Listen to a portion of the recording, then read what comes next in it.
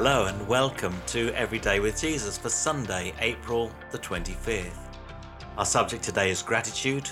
We're reading in Colossians chapter 1, and these are verses 21 to 22. Once you were alienated from God and were enemies in your minds because of your evil behavior. But now he has reconciled you by Christ's physical body through death to present you holy in his sight, without blemish and free from accusation. One of my most challenging experiences was to visit refugee camps. I met people who had nothing, who were completely dependent upon the goodwill of others. Their human spirit revealed itself in the ways they managed their daily lives.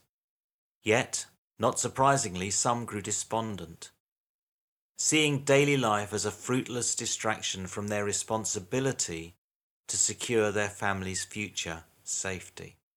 My life is unremarkable in comparison to theirs. I've enjoyed a stable background, academic success, and freedom of expression.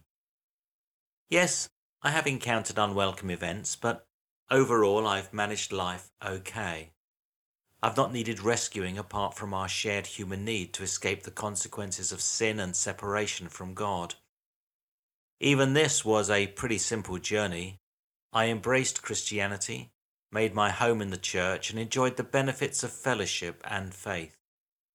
I never experienced the acute sense of anxiety of those I met in refugee camps. So I took my Christian faith for granted with its privileged citizenship in God's kingdom. No longer stateless, I had a purpose and a future. During the long weeks of the various lockdowns we've had, I had opportunity to consider just how grateful I am for the love of God that saved a wretch like me.